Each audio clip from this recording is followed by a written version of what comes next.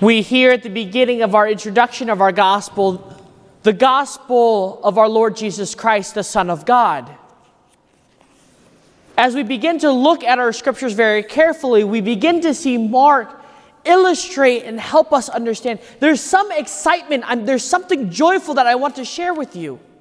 This joy, this excitement I'm sharing with you is because I have encountered the Son of God, Jesus Christ, that Son of God. And I'm going to tell you about it in my gospel. I'm going to write about it and articulate it for you to see. But what is interesting is how he begins. We look at the other gospel writers and they begin with Jesus' birth.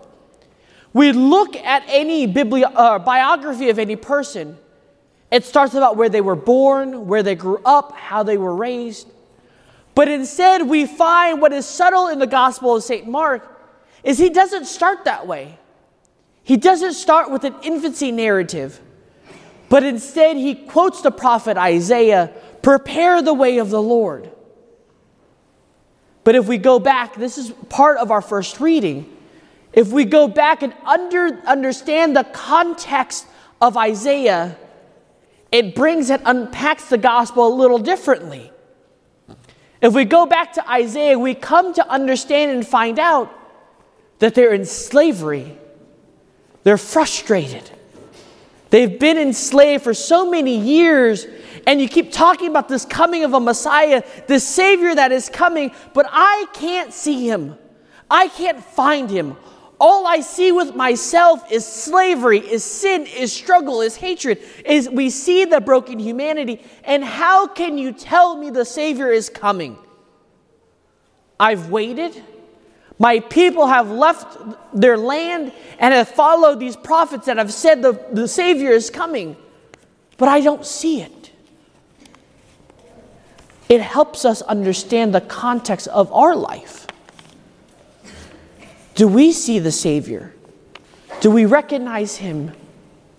Or are we just aimlessly in our lives wandering around, going about our day aimless, without a direction, without a mission? But as we continue to then jump back to the gospel reading, Mark illustrates for us, I understand these things about you. I understand that you're walking around this earth aimless, pointless, without a direction, without meaning, without a purpose in life. And I'm going to tell you how you can find this purpose. I'm going to show you where it comes from because I myself have found it. I have found it in the good news, that gospel that St. Mark writes about and speaks of. I have found it in the Lord Jesus Christ, the Son of God. And I want to share it with you. I want you to prepare yourself. I want you to embrace what I have embraced so that you can have life and life everlasting. So then the question becomes the same thing for us. Do we want life everlasting? Do we want to be free from the chains of sin? Do we want to be freed from the chains of slavery? Or are we still just sitting around aimlessly? Are we still just walking this earth without a direction, without a purpose, not knowing where we're going, and really just in life? That's fine if that's what you want. But that's not what you're meant to have. That's what you're not meant to be. So what is this good news? What is this gospel that St. Mark writes about? What is this thing that's going to free us from the slavery of sin, free us from the chains of slavery? That person is the Son of God, Jesus Christ. He comes to free us from sin. He comes to give us the joy, the peace, the happiness that we're meant to have. So how does that work? How does that fit in to everything that we're doing? We're awaiting his coming. Because it is through his coming that we are freed from that. It is not death that separates us from Jesus Christ anymore. Because he conquered death and has given us life. It is not that separation in this relationship anymore, but Jesus shows us how to love and be in relationship with God the Father. It is not that we walk this world aimlessly without a mission, without a direction, without a purpose anymore, But Jesus, becoming man, walking this earth, shows us exactly what our purpose, our mission, our goal is, and what we are meant to do to live and be as human beings, as sons and daughters created in his image and likeness of God. But what do we have to do? St. Mark sets it up very beautifully for us. If this is what you want, prepare the way for the Lord. If you want this man, if you want what I'm about to share with you, then let us begin by preparing ourselves to receive him, preparing ourselves to accept him in our hearts, prepare to allow him to dwell in our hearts forever. And he uses John the Baptist to help us understand what this preparedness is. It's not to say, okay, I'm preparing. Kind of like when we cook food. Okay, I'm going to prepare dinner. But it's not till like 10 minutes before when we're going to have dinner where you start scrambling and looking through your fridge to make sure you have all your ingredients for the meal. This preparedness is an actual preparedness to prepare ourselves to set our hearts ready. He lays it out in this way. It begins with introspection. Prepare the way of the Lord. Make straight the crooked paths. Cut down the mountains and valleys and fill them in. So how does this work? This introspection begins recognizing and looking at ourselves to ask the question, what is my relationship with God? But listen carefully. What is implies that there is an existence of a relationship. So if we don't have a relationship, why don't we have a relationship? If we have a relationship with God, what do you define it as? Do I come to God when it's convenient? Do I come to God when it's easy? Do I come nagging at him when I need something? And when I get it, I leave him alone and do my own thing and become my own God? Or do I have a relationship with him? Do I connect with him? Do I relate with him? Do I love him? Is he a crucial and important aspect of my life, or is he not? Which then leads us to the second component. He calls us into relationship, but that relationship changes and transforms our lives. So if I have a relationship with someone, my life is changed because of them. They've helped me grow. They help me become better. They help sanctify me. So does my relationship with God change and transform who I am? Does what he shared, what he teaches, what he's demonstrated for us become what has changed and transformed my life? Does what I say actually reflect my love of God? My favorite example I use with the kids all the time is if I tell you I love you, and then within that same breath I punch you in the face, does my word and my action match with each other? Because when I leave, what happens? The person I punched in the face has a conflicting issue. When I come see Father the next time, is he going to tell me I love you and then punch me in the face again? Or even better, does Father even love me? Because if he loved me, then why did he punch me in the face? So does our faith actually transform and change our life? Has it grown within ourselves to where when we say, I love you, or when we say that we are Christian, our lives model and represent what those values mean?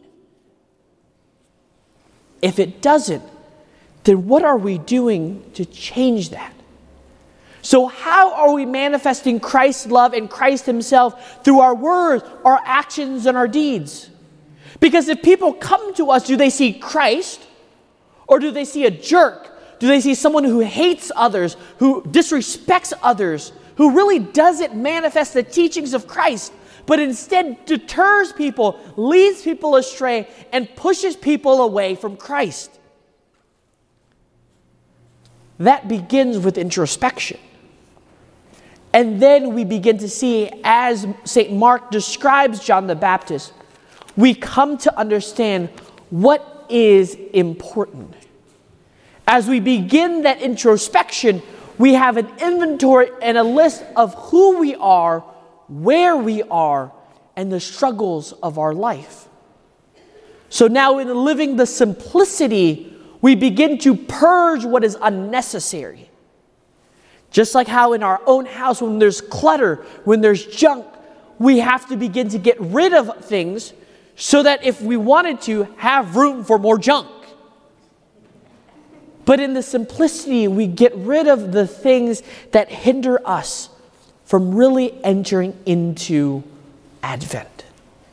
These things, especially in this time right now, are material things. We begin to chase after the good deals, the gifts, the parties we go to. But are they important for us? Is that going to give us that encounter with the Savior Jesus Christ? Is that the good news He's proclaiming? Because if we can gather all these material things, we can make our house look beautiful with all the Christmas decoration. But when we walk into our house and it is filled with clutter, if it is dirty, if it's messy, then who really wants to go into that house? Who really wants to remain? Because the facade of that house is perfect. But within, it's falling apart. It's broken. It's leaky. It's disgusting. Our spiritual life can be that way. When we focus on these exterior things with our lives and really not focus on Christ Himself, then everything begins to fall apart. People ask me all the time, Father, why can't I love my enemies? It's because you haven't loved yourself enough to see Christ in and through you, to then be able to see Christ in and through others. So how is Christ going to come and dwell within our lives if we don't even have room for Him in the inn? If we don't have a capacity to allow Him to enter in? Because I'm sorry, Lord, my house is messy. My house is filled with all these superficial things of this world, and I can't allow you to enter in. So then how do we begin to purge spiritually? How do we begin to get rid of all this junk of our lives? How do we make sure that our house is clean and nice and neat so that not just the exterior of it is clean, but interiorly there is room for Him to dwell? It begins with the sacrament of reconciliation. We come to understand our brokenness, our frailty, our weakness, and we come to seek the Lord, asking Him to help me be better. Because these things around me are not helping me to come seek you, but I need you. I want you. And I want you to help me want you more. And as we grow in that, we build off of that, which then challenges us to deepen our prayer life. We clean. Now the house is empty, organized. We have to begin to put in the important things. We can begin to fill it with more clutter, but we're not going to get able to admire the beauty and appreciate how clean the house was. But it's through the deepening of our prayer life do we come to appreciate where God has been in our life, how He's walked with us in our life, and where He's challenging us to grow, to be, to do. But how do we do that? Our world today challenges us and forces us to go fast-paced. We wake up in the morning, we get ready for work, we go to work, we go home, we eat with our family, we clean up, we go to bed. Every day, just like that, just like clockwork. But then we begin to ask ourselves, where did the day go? Where did the week go? And all of a sudden we've blown through December already and we're at January. The world teaches us to go quickly from one thing to the other. But the Lord then invites us to then slow down. As the world speeds up, we need to slow down even more. Admire the beauty, smell the roses, feel the fresh breeze. To be able to do so, we must spend time in prayer, in meditation, in reflection.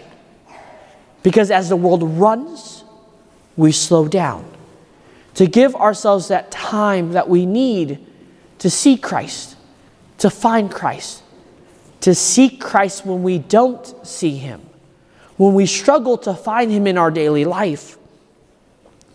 And finally, prepare ourselves with love and generosity. This time of year, we begin to get into this mentality, and the world adds to this mentality of me, me, me. It's all about me. Where's my gift? Give me, give me, give me. But instead, the true preparation is not about me, but it's about the other. How do I love the other? How am I generous to the other? Because look at it this way. Why do we give gifts? It's not about the cost of the gift. It's not about the value of the gift. We should be giving gifts because it's out of our generosity. It stems from our love of who first? The Son of God, Jesus Christ. The good news He's about to proclaim to us. The good news that St. Mark is about to share with us in this cycle. Because of my life, because of my prayer life, because of my cleansing, I come to recognize and realize the generosity, the blessing He has bestowed upon me, and therefore I want to share that generosity with others. It is because He has loved me in my imperfection, in my brokenness, in my weakness, so now I want to share it with you. That gift, therefore, becomes a physical manifestation, a physical representation of my love and my generosity to you. It's not because I have to get you a gift. It's not because I want to show you how much I can spend on you. But the fact is, I love you enough. I care about you enough, and you're so valuable to me that I want to make sure you know that you are loved, you are cared for. And therefore, I give you that gift. So how do we recognize that love, that generosity that God has given us so that we can continue to give to others, to share to others? Because this time of year is not about me and what I get for Christmas. But the fact is, how much more can I give to others? How can I extend kindness, love, compassion, generosity to everyone I encounter? Not just those I love, not just those I care about, but everyone I encounter. So that we can embody the love of Christ. So that when people see us, they see Christ in and through us.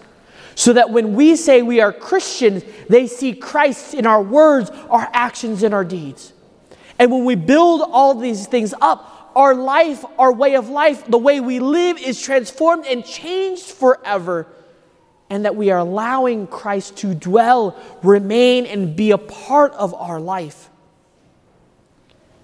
We begin to unite ourselves in the love of Christ.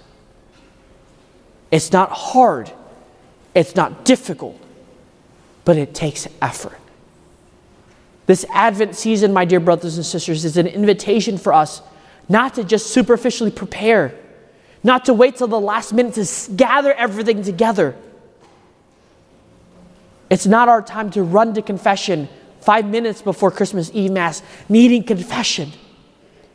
But it is an invitation for us to begin now. It's not going to be easy. It takes effort. It takes working on it. It takes building on these things. It takes the time to reflect, to meditate, to pray. So let us begin now, my dear brothers and sisters.